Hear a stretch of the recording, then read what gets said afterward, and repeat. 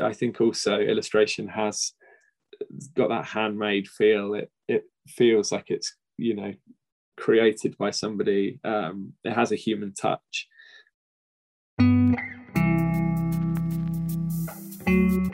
Welcome to the Pixel Paper Podcast, a series where we get to know the creative processes behind up-and-coming digital artists. My name is Noor, graphic designer and work-in-progress artist, and I'll be your host for this series.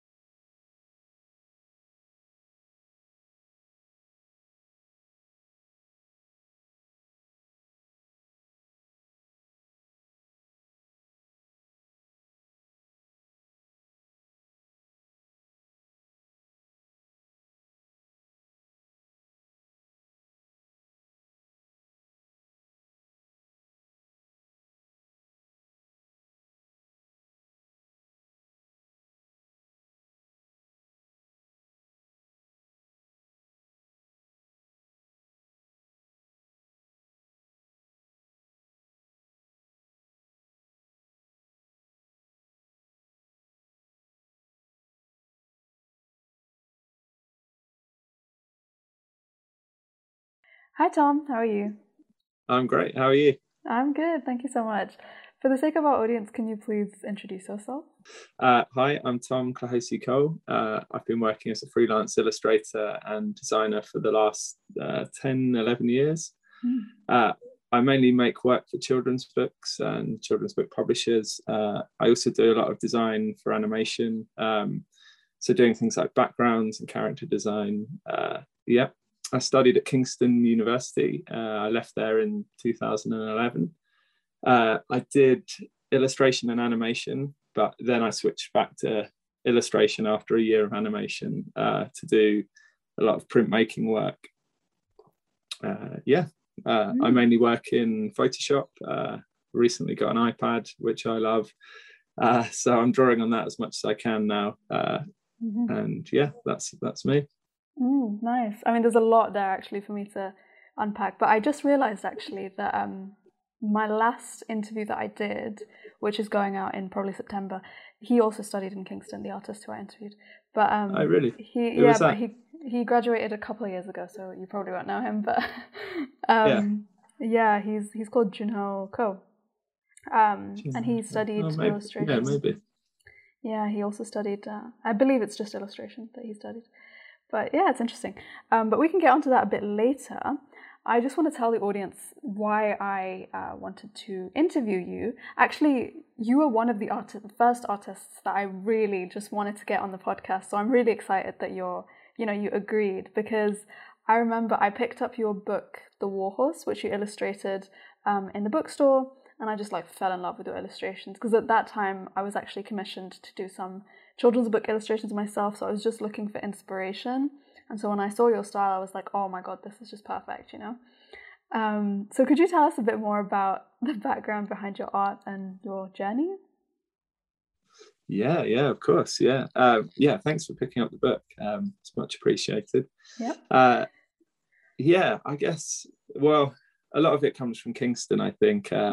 We were always taught that an illustration needs to communicate a story or an idea to the viewer, and that was kind of really drilled into us at uni. I think I tend to try and always have some kind of narrative in every illustration, because of, I think my tutor Jeff was just like, what's it saying? What, where's the story? Where's the action? But a lot of the time what needs to be communicated is kind of outlined in a brief from a client. So the job of an illustrator, or most of my jobs, are just to kind of communicate the brief. But on the rare occasions that I do a bit of personal work, I kind of have to think up something myself. So yeah, usually it will just be a little bit of movement or a bit of action, somebody I don't know, interacting with another character. But I feel like putting characters, even like a little bit of wind sometimes can help. You know, a movement on clothes, but some kind of movement often kind of starts to tell a story in an image, and then I think you can kind of build from there. Yeah, I often ask myself, like, what's happening, where's the action, where's the movement, which way's the sun going, which way's the main character looking and moving, that kind of, that kind of stuff. Sorry, what was the second part of your question again?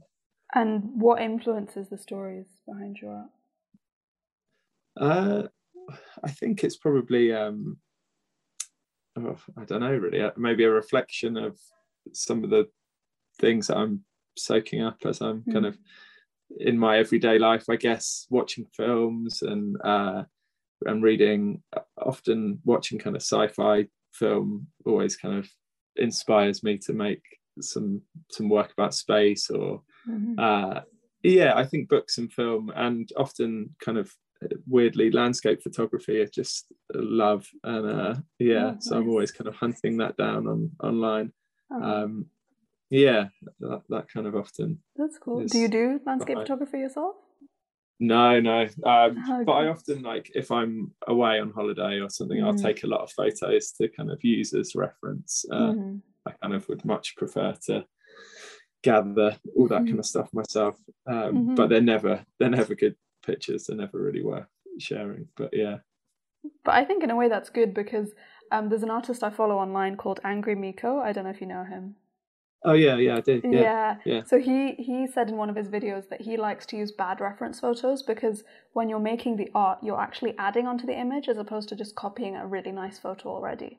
Because if the photo's already nice, then there's not much else to add. But if the photo's bad, the photo reference, then you're enhancing the image through your art. If that makes sense. Yeah, absolutely. That's a great point. So don't feel bad if your photos are bad. No, that's really good. I often, like, I'll take really bad photos, but then I'll just chop them up. So I'll be like, like, take the sheep from that one and take the hill from this one and the sky from that one, because they're never like great as a whole piece, but there might be something in each one that's got something worth keeping, I think. Yeah, that's smart. And when you were saying, like, when you do personal work, for example, you try and put a story behind it. So is that normally more spontaneous, or do you have like a place where you record your thoughts and emotions, or, you know, inspirations or anything like that? I write a kind of, I have been for the last year since the pandemic, like a little kind of journal of what I'm up to each morning. Just kind of like what I did the previous day, but less so kind of ideas. I kind of tend to like just like start a new Google document if I ever have an idea, and then I'll write a load of stuff in it. And I started using an app called Notion, which is quite good. Notion. I love Notion. Yeah, it's really good actually. I've got really obsessed with using it for food. I've got like recipes that I've been cooking, and like I write down all the ingredients so that if I go shopping, then I know exactly what to get. It's great. It's great. Yeah, it's so great. And even for this podcast, like, it's been so useful because I can organize everything in like an Excel kind of sheet, and then within that Excel sheet I can put all the pages of the people, and I can just put all the questions in and all the answers. It's great. I love Notion. Yeah, I love the like a note within a note within a note, you know, that you can really just keep going deeper and deeper. Yeah. Exactly. Yeah, so I kind of I keep notes in there. But it's, I mean, the amount of time that I get to do personal work is it's been more over the pandemic, but it's never loads of time. So I kind of my personal work tends to be less kind of like long ideas and more like a quick thing that I want to test out or something, you know. Yeah. Do you think it's important to always do personal work on the side? Yeah, I think so. I think it keeps you, I think you can get a bit down sometimes if you're just doing client work, because it feels like nothing is for you, especially when if you do kind of back-to-back jobs that are quite kind of like hard going, and often when you're doing a job, you're asked to make so many changes that you can really feel like it's not something that you've created anymore, or like you don't have much attachment to it. So I think it's quite good doing personal work to kind of like reset where your work's going, or what you want to do, and just to kind of have a bit of fun with your work, because otherwise doing illustration can turn into a real job. And I feel like for me, there's been years where it's kind of like I've done a lot more personal work, it's been a lot more fun, and then a couple of years in between that have been quite hard, that have been like just doing really quite tough jobs that just didn't yield that much kind of like fun. So you kind of, I think it's important to keep it, the personal work going at all times. So for mental sanity, you would say. yeah, definitely. Yeah. Your work ranges from various sectors. So I know you mentioned space, you've done the Warhorse book, and then you've done various other works as well, but you always seem to have a consistent style. So is this a conscious decision on your behalf? I mean, I never feel like it looks consistent, but thank you for saying so. But I think that's one of the biggest challenges as an illustrator. I definitely, I'm very kind of like aware that I need to try and do that. I think my work changes across jobs quite a lot, but I try and keep certain things the same. So I'll always kind of use similar brushes, similar color palettes, and then there's like ways that I draw certain things like trees or leaves or people, or hills or clouds or whatever. And I think those, sometimes when I'm drawing them, I'll be like, it would be more in keeping with other things that I've done if I did it like this, and so on. But I think it always varies on the brief. Sometimes you don't have much control over that, and then what you make sometimes doesn't fit with the rest of your folio, and then you have that awkward moment where you have to decide whether to put it on your website or not. And it's very tough to keep your work looking consistent. Some people are incredible at it. I don't feel like I'm that good at it, but thank you. What else could I say about that? No, that's fine if that's all you have to say. But I mean, I think for me, what it is about your work that's consistent is like the vibrancy of the colors, because you have very like saturated colors, and I think you also put in a lot of detail into your work.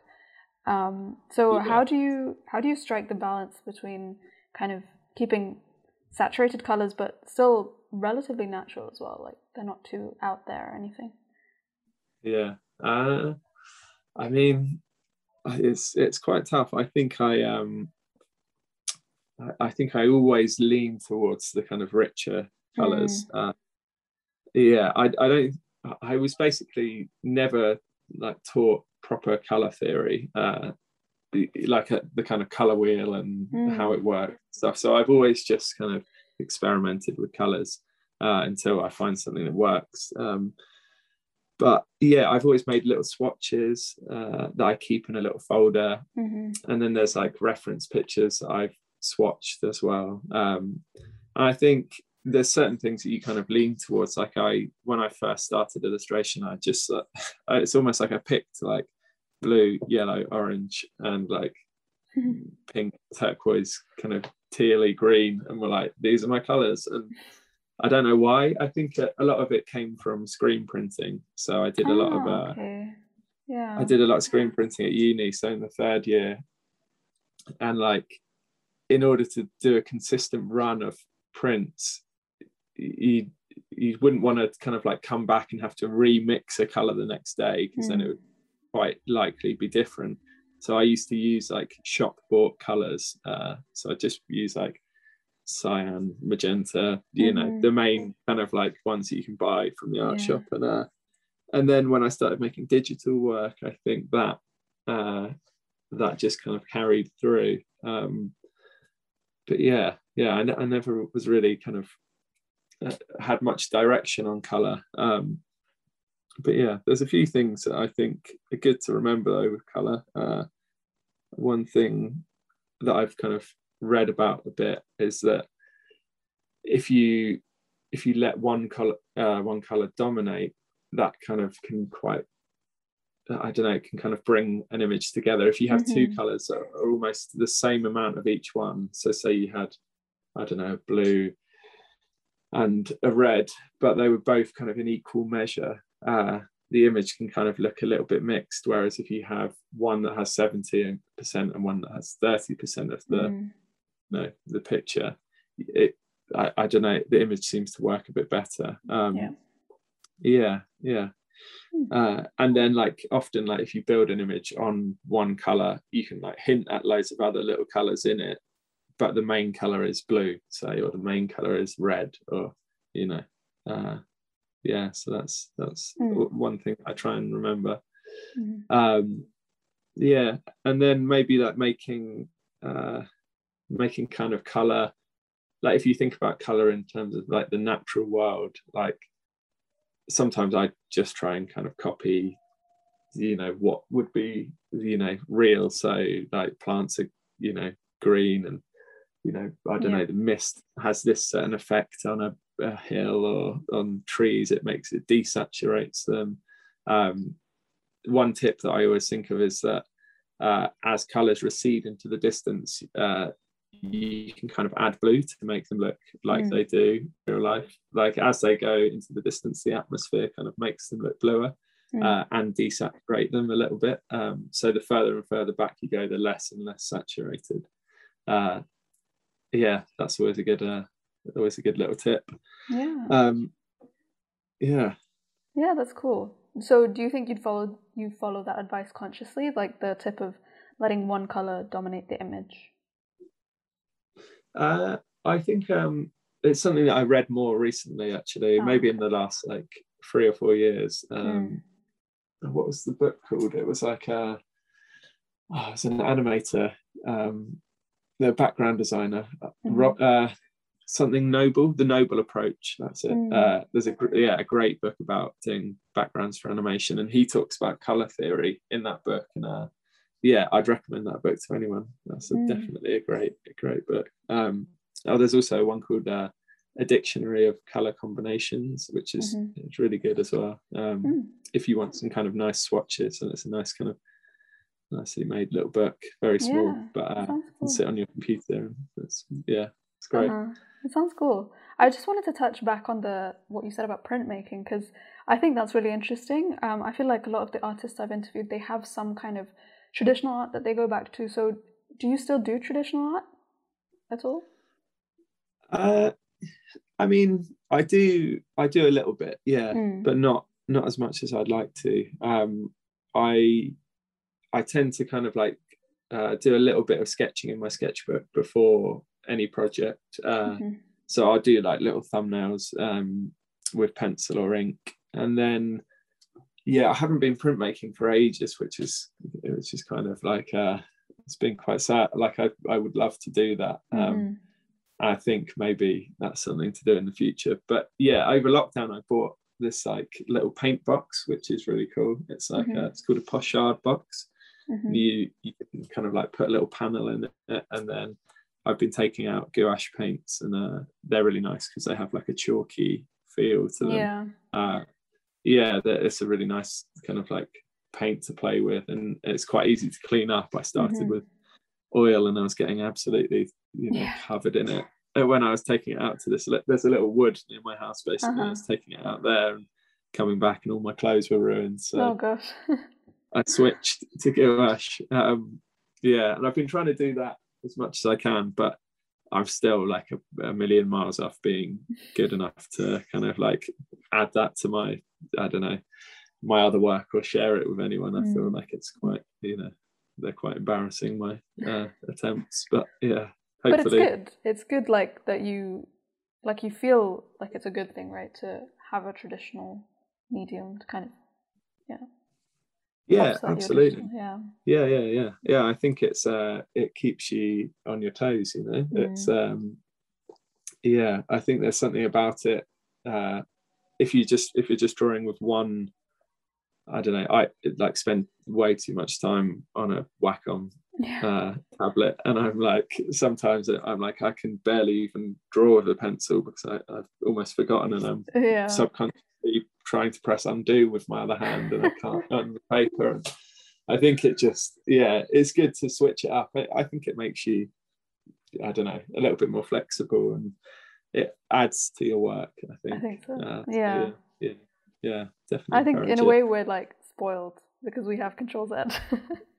Yeah, exactly. I mean, the amount of times I use it almost per line that I draw sometimes is sometimes each line is done 3 times before it's right, and it's like, this is not it's not how the masters did it, definitely. Yeah, I mean, it is the new age now. We have to adapt. So you are part of an agency, correct?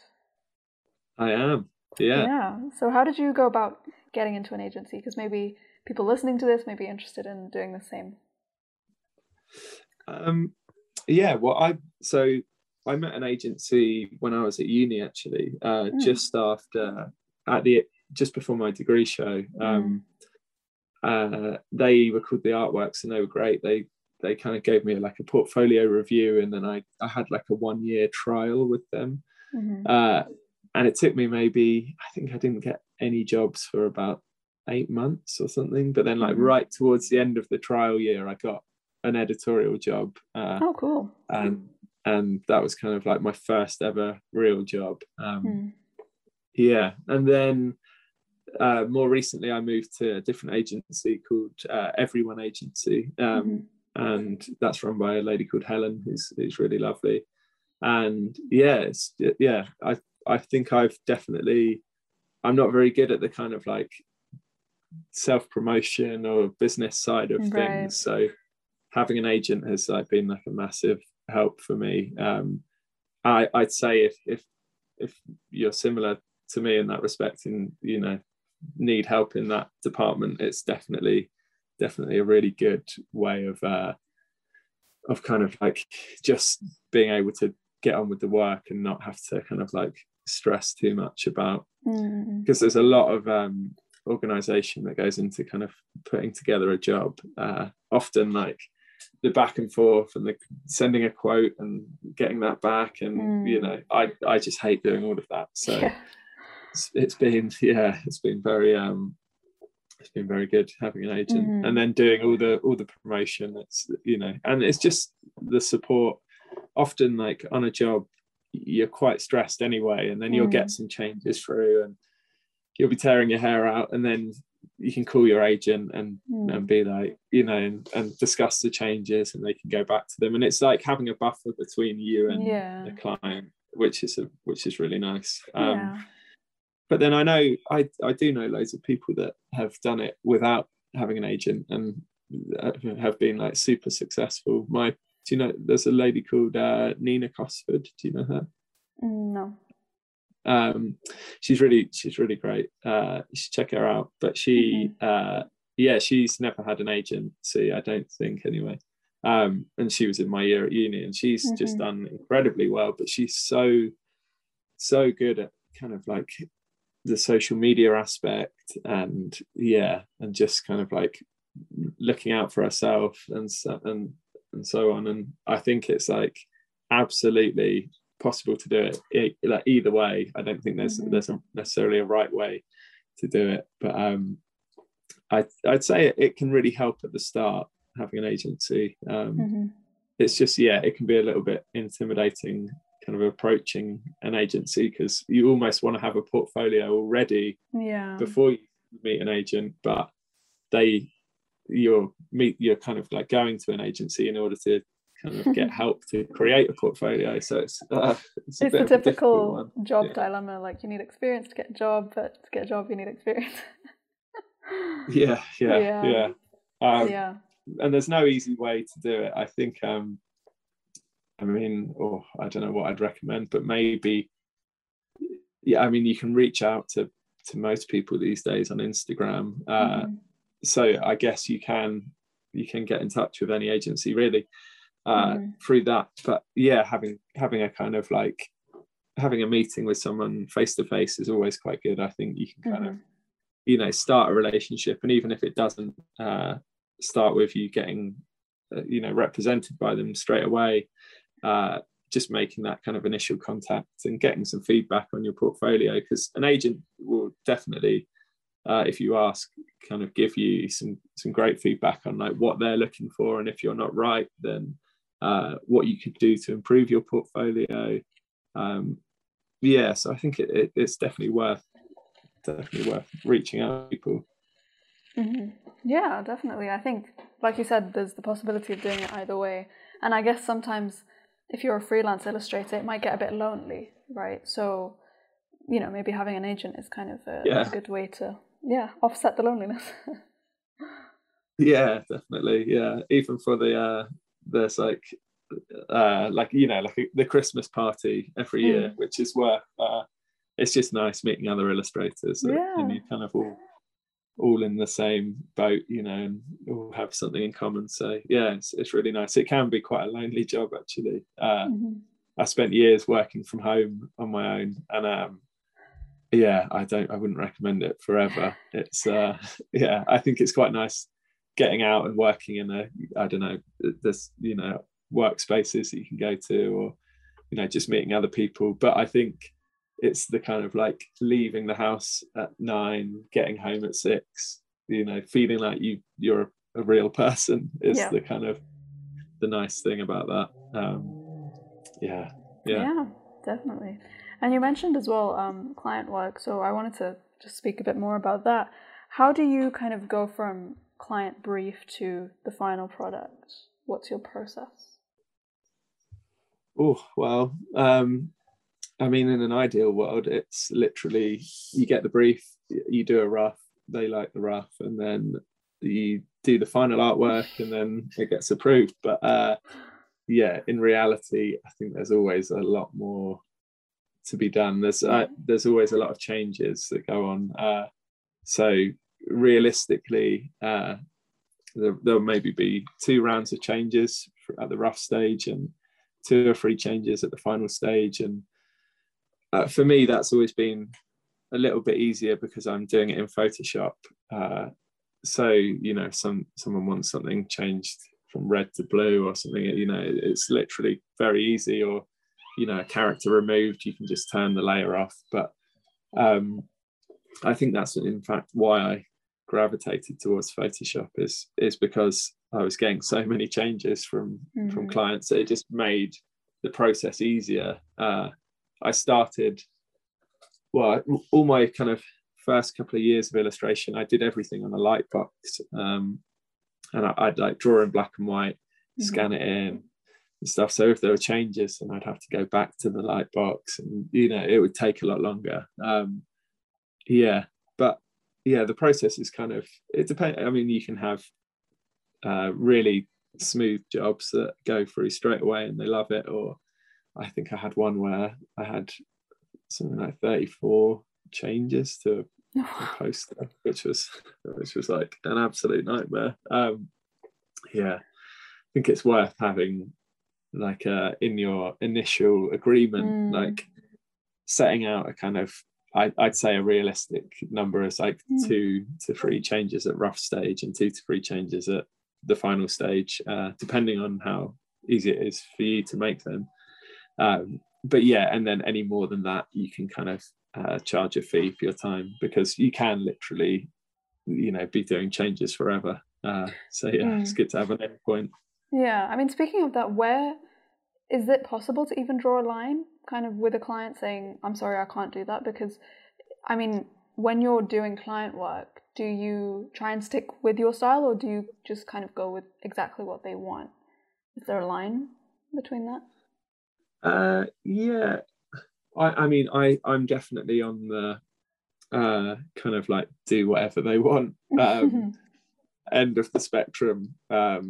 And then my kind of approach has always been like, you know, they're paying me to do the job, so I'm doing it, you know, I'm trying to make it as much, you know, like they would like it as possible. And I want, I'd like to have a, happy customer that's pleased with the image at the end, not somebody that's kind of like feels like they've kind of had to fight a battle against somebody that's like wants it to look like their own thing. But I mean, it's a very difficult line to draw. I think I think you kind of have to just play it by the situation, really. There's definitely been times where,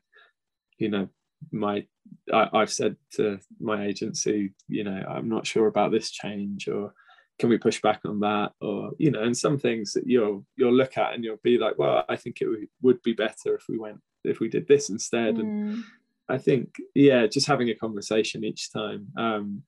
It's quite hard to draw a kind of straight, strict line of like where what's acceptable and not. But I think that definitely helps if you have an agency, because you don't have to do it yourself, because it's quite a scary thing to do. Definitely. I have done it in the past, and I'm always quite uncomfortable saying no. Not recommended then. No, but absolutely. I think if I think there is a kind of like I think there is some integrity that you have to keep in your work, and I think you can say it is right to say no at times. I think it's just it depends on the situation, I think. Yeah, definitely. And this was something I was kind of curious about, is why would companies want illustrations? Because they could hire a photographer, they could kind of get a motion designer, or they could get a 3D graphics person. I mean, you can literally create anything through 3D graphics. So why would people, or companies, should I say, want their campaign or whatever to be illustrated? Well, I always think that illustrations are like super flexible. You can literally like show anything together. I don't know, you can piece together an image in exactly how somebody wants. And that's very difficult with photography, to do to draw a cow on the moon or something. Like you can draw that easily, but you can't photograph it. But and nowadays, as you say, think anything's achievable in CG. But I just think that often requires quite a big team, and can be quite expensive. Whereas like illustration, it's pretty cost effective. You're often employing one person, and I think also illustration has that kind of like it's got that handmade feel. It feels like it's created by somebody. It has a human touch, which I think often clients or companies that are commissioning illustration, that's what they're looking for. Is they kind of want to say that they're we're a small company that cares about our team and workforce and customers and stuff, so on. So I feel like illustration is a great way to kind of like communicate the person to person aspect of it. Actually, just on that, a question that just came to me now. I mean, you mentioned about small companies wanting to be they have this humane approach. So do you do all your illustrations in raster, right? How do you mean? What like? I mean, what, like, because like I'm looking at your illustrations, and they all kind of have this raster feeling. But these days clients want like vector illustrations for their websites, right? So have you ever done that kind of work, or is it purely raster that you do? I mean, everything I make is in Photoshop, really. I have had some jobs where I've needed to vectorize things, but I usually my kind of comeback to that is that I usually just make a bigger Photoshop file that they can scale up. I think I've never actually learned Illustrator properly. I can just do some basic things in it. So but I know it's a great tool. Like loads of people I know love it and use it really well. I think just for me, I've always focused on like texture and kind of brush marks and so on. So they're quite hard to achieve in Illustrator or in vectors. No, I mean, it definitely adds like character to your work. But actually, just speaking on kind of softwares and things, I noticed you also do animation. So I'm really curious to kind of know a bit more about that. Do you do frame by frame animation? Do you hand draw everything, or do you use After Effects? Yeah, a little bit of both actually. I do. I mean, I don't tend to animate much, but I'll do a little bit of After Effects stuff sometimes, and then I mean, this year I've been just helping out on a job cleaning up animation. So in Photoshop, just doing like frame by frame, painting each layer. Which has been it's been quite fun. But I just do that in Photoshop. And I kind of, my animation skills are kind of a little bit limited. I tend to, if I'm on an animation job, I tend to be doing the backgrounds or the storyboards. But I think, I mean, After Effects is an amazing program. I'd love to know it more. I kind of tend to just like make a scene and like twinkle the stars or like like do a shooting star or move some clouds or some mist. But my skills are kind of limited at that, really. But fair enough. But is the way that you make the Photoshop file different when you animate? Like, is there anything that's different about it? Yeah, definitely. It needs to be, everything needs to be on layers. And often, like if you're doing a normal drawing, you wouldn't have to like draw behind something. To say if you had a plant in the foreground, you wouldn't need to draw what's behind it. But in animation, when that's moving, you need to draw everything on each layer. So you just have to plan it a little bit more, and make sure you're being neat with your like labeling each thing, because when they transfer from Photoshop to After Effects, you want to know that you're just seeing little kind of layer 34, layer 35, so it's better to kind of like be really organized, have everything ready to go, and kind of organized a bit like a stage, so foregrounds at the top and the backgrounds at the back and everything in between is in order. So name your layers, everyone. Especially if you're on like if you're working at a company, I always get told off for that. Or like I remember going into a company and I was using these things called clipping masks, and everybody else was using like normal masks, and people were like, what the hell are these? And I was like, and all of my files had like one layer with 12 layers clipped to it, and it's quite, you've got to learn your how people like to receive their work. Another thing I wanted to actually speak about was social media. So what kind of role does social media play in your art journey or in your illustration journey? I mean, social media, it definitely plays like a really huge role in my business. I feel like my Instagram is way more kind of visited than my website. I don't think many people actually go on my website anymore. It's almost like my Instagram feels like it's like a social website or a blog or whatever. And I think it does definitely brings in work and keeps you kind of like in kind of people's recent memory, I guess.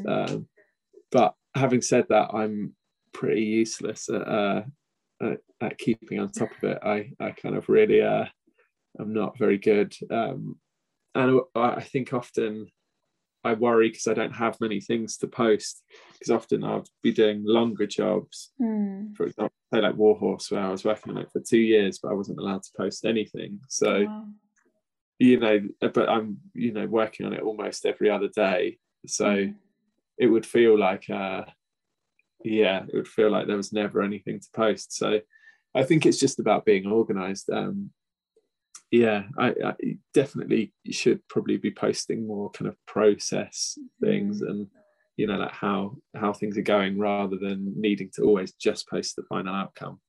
But I think it's a really important kind of vehicle for, you know, growing your audience and your client base. I think loads of people I know have huge followings, and where, you know, they get all their work from there. And I definitely feel like I'm like slacking on that front. But I think do you know Behance or Behance? Yep. I really like that one actually, because it's kind of a little bit more like you can post a project and post all the kind of like development work from it. And I quite like that platform actually. But it's definitely, it's really important, I think. I mean, I guess everyone has their own social media platform, you know, like the ones that they gravitate towards. As well.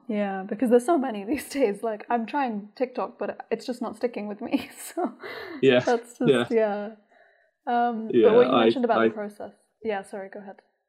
Oh, sorry, I was just going to say, I don't know if it would work for me either. I'm a bit shy on camera, and don't know. But I mean, what you were saying about sharing the process is very important. I mean, like, Instagram, I don't know if you know, but Instagram has now released the Reels. If you've heard of it. Okay, I think so. What, like, are they like, I don't know, videos of? So it's like TikTok videos, like the vertical format, 15, 30 seconds. People post a lot of like, you know, their process, kind of, you know, just little snippets, which is really useful, and it gets a lot of engagement as well, because people are really interested in seeing that kind of thing. Definitely. No, I'm always enjoy watching people's process. I'm always just a bit nervous to share it myself, because I'm like, what if it's going to be rubbish, or no, not at all. If the client doesn't like it, or, you know. And the iPad is actually really good for that, because it exports like a little video, doesn't it? Exactly. I started trying to make a YouTube channel over lockdown, where I was like exporting videos of like YouTube sketches that I was doing. But I need to, there's so many things I was trying, and then I jumped onto one called Dribble, and then I was like, oh, maybe this is the new thing. And then it's I get kind of like quite easily swayed by the new platform. But I know I'm neglecting the other ones, and I should. So I mean, a tip that I've heard. But the tip that I've heard is just focus on 2 or 3 platforms max. And then just stick with those, because you can't do everything. You just can't. No, absolutely. Let's kind of take it back to your childhood, because I think what's really interesting is that your dad is also an artist. Is that correct? He does. So how was it like growing up, you know, with a artistic parent or parents?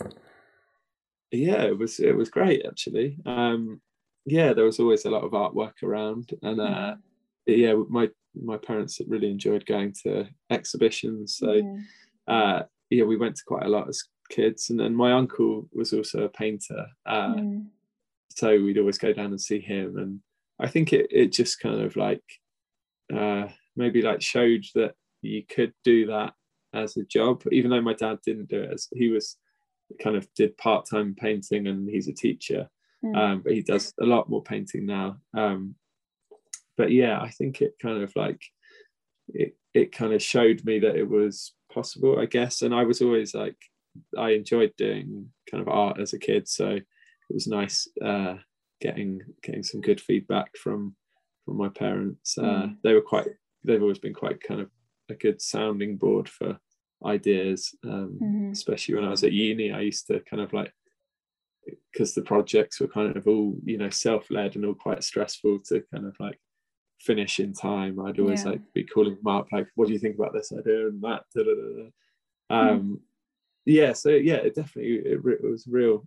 I think I was very lucky to have a few people that were creative in the family. It's really, really great. Nice. And you also mentioned self-led projects, which nicely leads me on to my next question, which is how do you managed to stay kind of self-motivated and self-organized as a freelance illustrator? I mean, it's a challenge, definitely. Yeah, I think it. I mean, I think you have to accept that it kind of goes in ups and downs. Motivation, that is. I think doing a few things, yeah, you know, like a few personal projects is really good. I find that, like, weirdly, as I've got older, like, I've noticed a lot more that taking a break is like a really important kind of like part of staying motivated. Like, I'll do a job and get really burnt out by it, and it often be kind of like 3 or 4 months on that one job, but then have a real long break, you know, have like 2 or 3 weeks of just doing my own stuff, or kind of like maybe going on holiday, or, you know, going to visit a new place or see some exhibitions or whatever. And I think having a bit of time away always kind of like makes me excited to come back and do something new. Yeah, so I think, but it's very hard to stay motivated. I think yeah, maybe like being organized is quite a good way to do it. Or like, you know, if you when everything's in place and kind of easy for you to make your work, like having like nice routines, so like you have a studio that you go to every day, and, you know, certain people that you kind of like share it with, that you discuss your work with and bounce ideas off, you know, and seeing them working on projects kind of helps motivate you. But yeah, having a bit of a kind of structure to your day, I find, is a big help, because I think motivation is going to kind of come in and out. But if you're always going in, you're always making something, and you never quite know when, you know, it could strike halfway through the day. So yeah, if you're in already and you've done all that, you've had your porridge and you've, you know, done your emails, then you're ready to go anyway. And then it's a tough one. Yeah, no, I mean, I think that really makes sense. I mean, there's a book that I really like called The War of Art by Stephen Pressfield. Yeah, it's a great book. Yeah. And I've read it. Yeah, he talks about no matter what, you have to just keep slogging through. Like, no matter if you've got a lot of resistance, it doesn't matter. You just keep every day. You just keep plugging through. Yeah, absolutely. Yeah, I think just turning up is the key. Turning up, that's what it was. Yeah. Yeah, like I try and set myself a thing where, like, even though illustration, if you're freelance or whatever, it's not necessarily like a full-time job. Like, if you treat it like a full-time job, like, you go in, you sit there from 9 till 6 or whatever, or whenever you finish. But if you're there, then you're going to make some work, and, you know, it might not all be good, but at least you're doing it and you're moving it forward. So yeah, I think it's a great book, that, though. Yeah, so definitely recommend it. Yeah, definitely. I feel like we've answered the other questions, but I guess my final question would be, where would you like to see yourself moving forward in your career? Oh, I mean, it's a tough one. I don't know. I've been thinking about this a lot. I always have this one. I mean, when I eventually retire, I would like to get into painting full time. But in the kind of nearer future, I'd quite like to work on like maybe like a TV series or a film, doing some backgrounds, or artworking, or being an art director. Quite a few of my friends have kind of like transitioned into that a little bit and are making kind of like animated TV shows, and just like working as a big part of a team seems like a really nice way to work. But yeah, I think doing a bit of that. I want to do a lot more, like a lot more travel drawing with my work at the moment. I'm really enjoying. I've been doing this kind of personal project slowly over the last nearly 2 years now, and the pandemic's not made it easy, but to kind of like draw the national parks around the UK. Wow. So I've been kind of like trying to go to each one, and I've only done about 5 or 6 national parks so far. I mean, there's not like somewhere like America where they're like miles away. They're all quite not far driving distance or hopping on a train. But just like I'd quite like to make some of my own books about kind of places that I've been, and spend a little bit more time doing kind of slower work that's done from observation. But I mean, there's a lot of things that I'd like to do. But those are a few of them at the moment. Yeah, that's cool. No, I hope you can do that in the future, and I hope that you'll be able to fulfill your national park dream. Yeah, me too. Only 7 left, I think, or something. Oh, amazing. Yeah, it should be good. I've kind of like, I've pitched the idea to a couple of publishers, and they've no takers yet. But I think it's partly because it kind of like it would technically only appeal to a UK audience, and lots of publishers like to kind of publish things that are much wider reaching. Like a picture book can be published in many different languages, but we'll see. Hopefully. That's interesting. Just you mentioned the pitching thing. How do you pitch your ideas to a publisher? Is it through like presentation or? It's like I mean, I put together like a document in InDesign usually. So I'll start with kind of like an idea and like a title page, and then a bit about the idea, and then I'll always do kind of maybe a couple of like storyboard sketches and almost like a mood board of images, and like my idea for like the structure of a book, and then I'll try and do like 1 or 2 like finished artwork style frames. And that kind of gives them like a kind of an overview of the idea. But I've done it in a couple of different ways. Sometimes I just would send an email, and then if they like it, they might invite you in to discuss it. But then with some publishers I've kind of worked with for quite a while, so I've kind of like, when I've gone in for a meeting, I've been like, oh, do you want to have a look at this as well, or but I think there's no kind of like concrete way to do it. You just kind of reaching out with an idea. But I think the more you can show them in terms of like development, the kind of like clearer the vision is, then the easier it is for them to commission it. Yeah, no, that's cool. I think that's just a nice little piece of information for people as well. Definitely, it's a lovely way to make work, doing a children's book.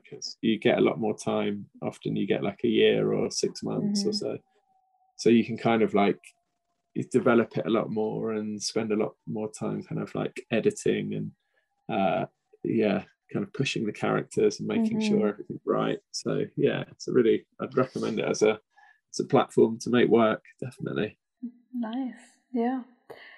And is there anything like final comments that you want to say or anything? I'll just say, I guess, to anyone starting illustration or kind of like leaving uni, that just to kind of stick with it and keep making work. And I think making the work that you want to make is quite important, and shows your kind of your hunger and enthusiasm.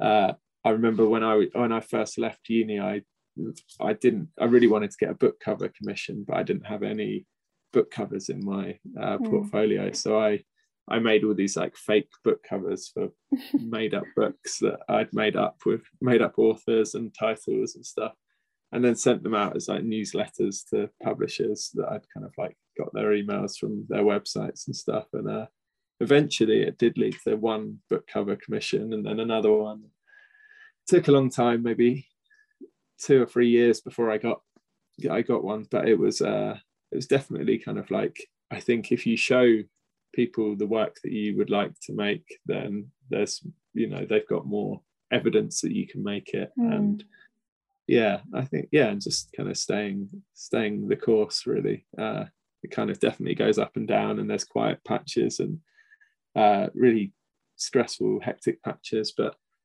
yeah, just kind of like, you know, having breaks, not getting too stressed, and sticking with it, I'd say. All right. Yeah, I think that's a good piece of advice to end with. But thank you so much, Tom. This was an absolute pleasure to have you on the podcast. Oh, pleasure. Yeah, pleasure. Thanks for having me, Noor. It was great.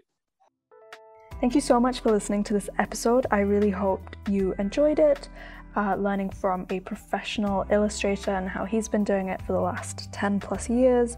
And I thought it was particularly nice to hear about Tom's experiences growing up in a creative family and how that helped him and kind of molded him into the illustrator that he is today.